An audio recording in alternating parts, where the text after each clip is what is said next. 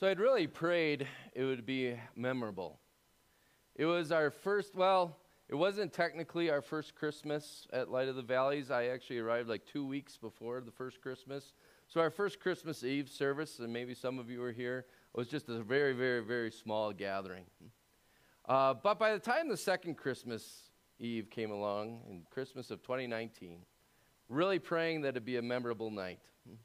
And we reached out, we blanketed the community with tons of postcards, and Mary she decorated the church. It was so beautiful, so serene.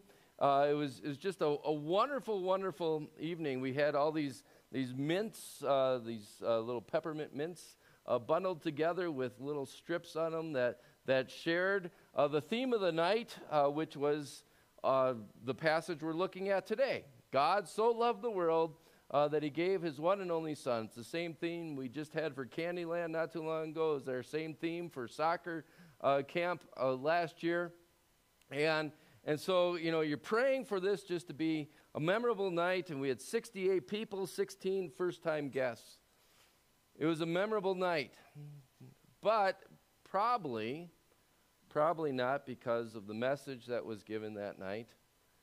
Also, probably not because of the music that was played that day, but because this was the scene afterwards. New set of Christmas lights we had. As smack dab during the middle of our worship service that day, our neighbor just over on the other side of that wall was robbed during the middle of our service. And then one of the employees or the employee came over here because she had been bear sprayed in the face during the encounter. And so she needed some assistance. And so, it was memorable, right? And it just goes to show that you can plan and pray for things all you want, and yet it doesn't always go just so, right? You can define things, how they're going to go to the minutest detail, but it's often the indefinite things that are memorable. Today, I would pray, once again, that this time the indefinite things are memorable for you. No, I'm not expecting them to be robbed during the service today, and if there's any funny stuff going on in the parking lot, we got Joe perched at the door there for us today. But to look at the indefinite part of John 3, verse 16. It's that 5-star passage that is almost always on top of lists for the most popular passage of the world, or most popular passage of the Bible. For God so loved the world that he gave his one and only Son, that whoever believes in him shall not perish, but have eternal life. So, English class today, what's the indefinite part of that very popular passage? It's the little word, whoever. Whoever. Indefinite pronouns can be very frustrating at times. Let's say grandma calls up and says, hey, I'm stopping over sometime today. And you say, great, can you give me a definite time? She says, just whenever. How does that make you feel? I mean, do I have enough time to put all the garbage away and put all the clothes away? Or do I have to shove them quickly into a closet or in the bathtub and close the curtain and hopefully she doesn't sneak a peek behind the shower curtain, right? Or if someone says, hey, I'd like to take you out to supper and we can go wherever you want. That's a very frustrating thing. Because their wherever may be something like Steak and Shake, and your wherever may be Ruth's Chris Steakhouse, right? And there's a huge difference between $1 sign and $4 signs in TripAdvisor. And so the indefinites, I don't know, it depends maybe how you're wired, but indefinites can be very frustrating. They can cause a lot of confusion. And so I'm not a huge fan of indefinites. But there is nothing more comforting, nothing more assuring than this indefinite that God includes for us in John 3, verse 16 today. He gave his one and only Son that whoever believes in him. Let me explain that a little bit before we dig into it. I think it is good. I just read it, but it's good to understand the context. I think we can recite, even the kids, great job today, being able to recite John 3, verse 16. I'm not sure we always remember the situation that's going on. So it's a one-on-one conversation between Jesus and a guy by the name of Nicodemus. And Nicodemus has been observing Jesus as a teacher from afar, and he's been rather impressed. He says, man, I can tell you're from God, from the way that you've been teaching and doing things. And yet Nicodemus was also part of this group of people called the Pharisees. He was also part of the Jewish ruling council. And the Pharisees and Jesus did not always see eye to eye, which probably explains why Nicodemus was coming under the cover of night. His colleagues probably would not have advised, you know what, why don't you go and see what you can learn from Jesus. So he's coming there at night, and Jesus starts talking to him. And again, what's the friction that's maybe between Nicodemus as a Pharisee and Jesus? This is very broad, painting with broad strokes here. But you could say Jesus was all about grace. God's love for everybody, God's undeserved love for all. And Pharisees, I would say, this is a nice little rhyme, if Jesus is about grace, they were about race. They were more in tune with, hey, you have to be part of the Jewish people. You have to be, they prided themselves in being a child of Abraham. They very well understood that promise that we heard earlier from Genesis chapter 12, where God came to Abraham and said, guess what? I'm going to make you into a great nation. What they didn't necessarily remember was that whole thing about all peoples on earth being blessed by you. But they prided themselves in their pedigree, who they were, right? That we're children of Abraham. So if Jesus was about grace, they were more about race. And you could also say Jesus was about faith, and they were about works. Pedigree and performance and position was really the Pharisaical way. Now, before we jump all over the, guys like Nicodemus and say, how could you be so stupid? I think we also maybe have to admit just a little bit that there's a little bit of Pharisee inside of every one of us. I've heard it, I've seen it, I've thought it.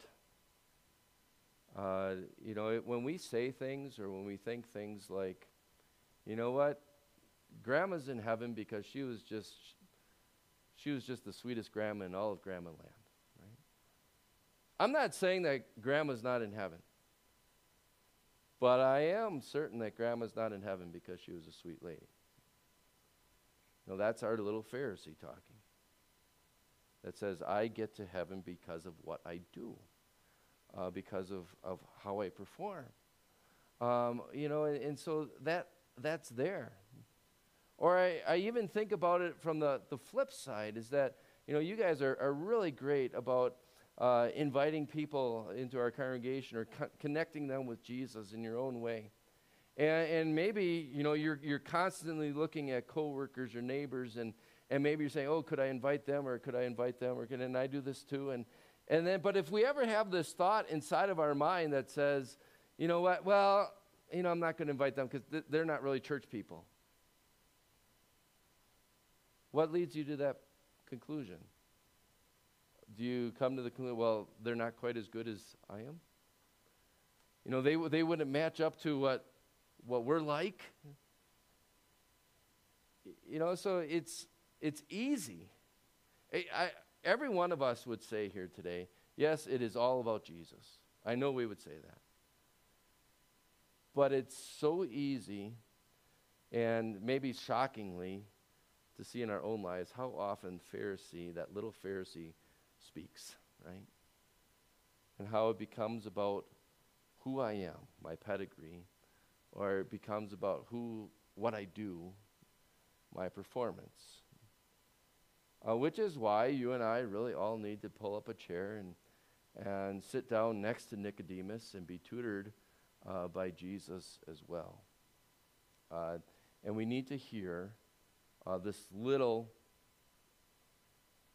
indefinite pronoun here comes so quickly, that God so loved the world that he gave his one and only Son, that whoever believes in him. What does that whoever do? It really knocks down my pride. It tells me, you know what? I'm not that special. I'm just a whoever. It maybe leads me to realize that it's not about what I've done or where I've come from. It's not because I made it through the snow today that makes me someone that's saved. No, it's whoever. And likewise, that whoever also on the flip side let me know that other people aren't going to hell or perishing because they're worse than me. No. What Jesus is very clearly saying here, it does not matter on your pedigree. It does not matter on your performance. It does not matter on your position in society or in your family or in your church. Whoever knocks down my pride. But at the same time, what that little whoever does, it also lifts me up from despair. You see, I think the devil is so great at utilizing what I call the two-ditch theory. All right, so let's say this is the pathway to heaven. You're not the only ones going to heaven, so are they, all right? But let's say this is the pathway to heaven, right? And what happens? We often find ourselves in this ditch, all right? This ditch that says, I'm going to heaven because I did this and this and this and this. I'm a good person. And I come from a good family or whatever it is. And I've done all these wonderful things. And then you hear a passage like this, John 3, verse 16, and Jesus just blows that thinking out of the water, right? He says, no, it's for whoever. It doesn't matter who you are. It doesn't matter what you've done. And so when Jesus takes us out of that ditch, instead of coming right here, what does Satan do? He lures us all the way over to this ditch. And he says, you heard what Jesus just said. It's not about what you do. And you know what? There's no way that Jesus would ever love you, because he knows what you've done. And you're nowhere near good enough. You thought you were good enough over there. Now the devil's whispering in our ears, say, you're not good enough to get into heaven. And he just pummels us with despair and guilt. And now that word whoever brings me right back here. When I'm feeling too high, whoever brings me down. When I'm feeling so low, whoever brings me up. Because it assures me, what does Jesus say here? He doesn't say, whoever lived a squeaky clean life will inherit eternal life. He doesn't say whoever had the perfect marriage will live eternally. He doesn't say whoever never skipped church will make it into heaven. No, he just says whoever. Period. And that's for our comfort today. That you can find yourself in that little whoever. I'll put it this way, find definite comfort in God's indefinite. God so loved the world that he gave his one and only Son, that whoever believes in him. Are there any more all-inclusive words than those? Are you part of the world? Are you a whoever? Of course you are. And so find definite comfort in God's indefinite whoever. But then maybe the question becomes, okay, so I'm included in God's whoever. But how do I know that I really get eternal life? How do I really know that this Jesus can get me to heaven?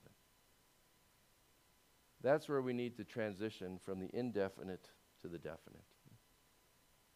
To focus in on that first half of John 3, verse 16, this 5-star passage that says, For God so loved the world that he gave his one and only Son, that whoever believes in him shall not perish, but have eternal life. It doesn't say him or her or it, right? You know, there aren't many hims or hers or its that get you on the pathway to heaven. There's one pathway to heaven, and it's one him, and his name is Jesus. Elsewhere in the Bible, Jesus puts it this way. He says, I am the way, the truth, the life. Definite articles. And it's basically what he's saying the same way here. Right?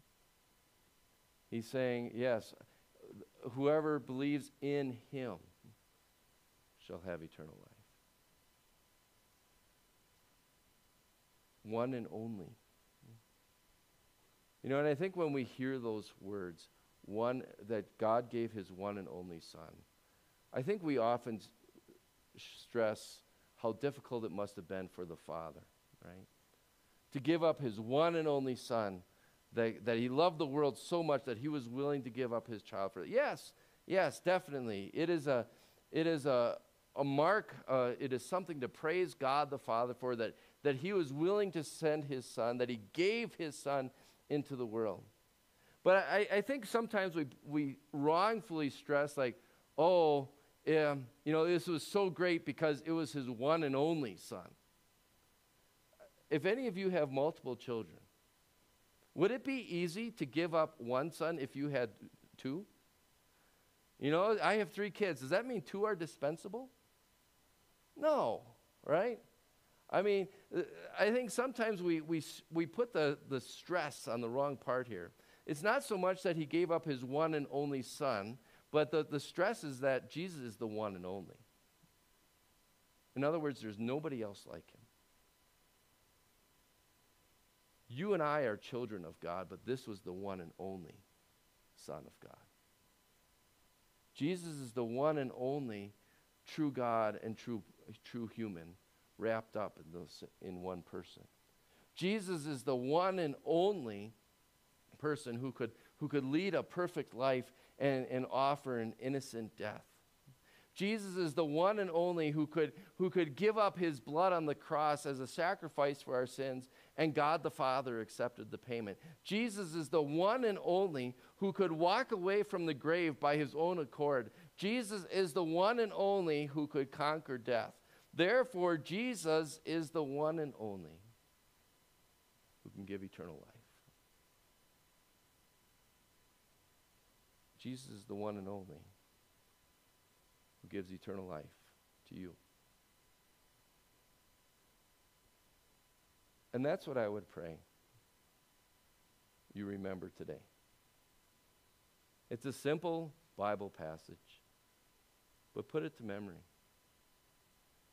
And find care and comfort and confidence, first of all, that you are John 3:16's indefinite.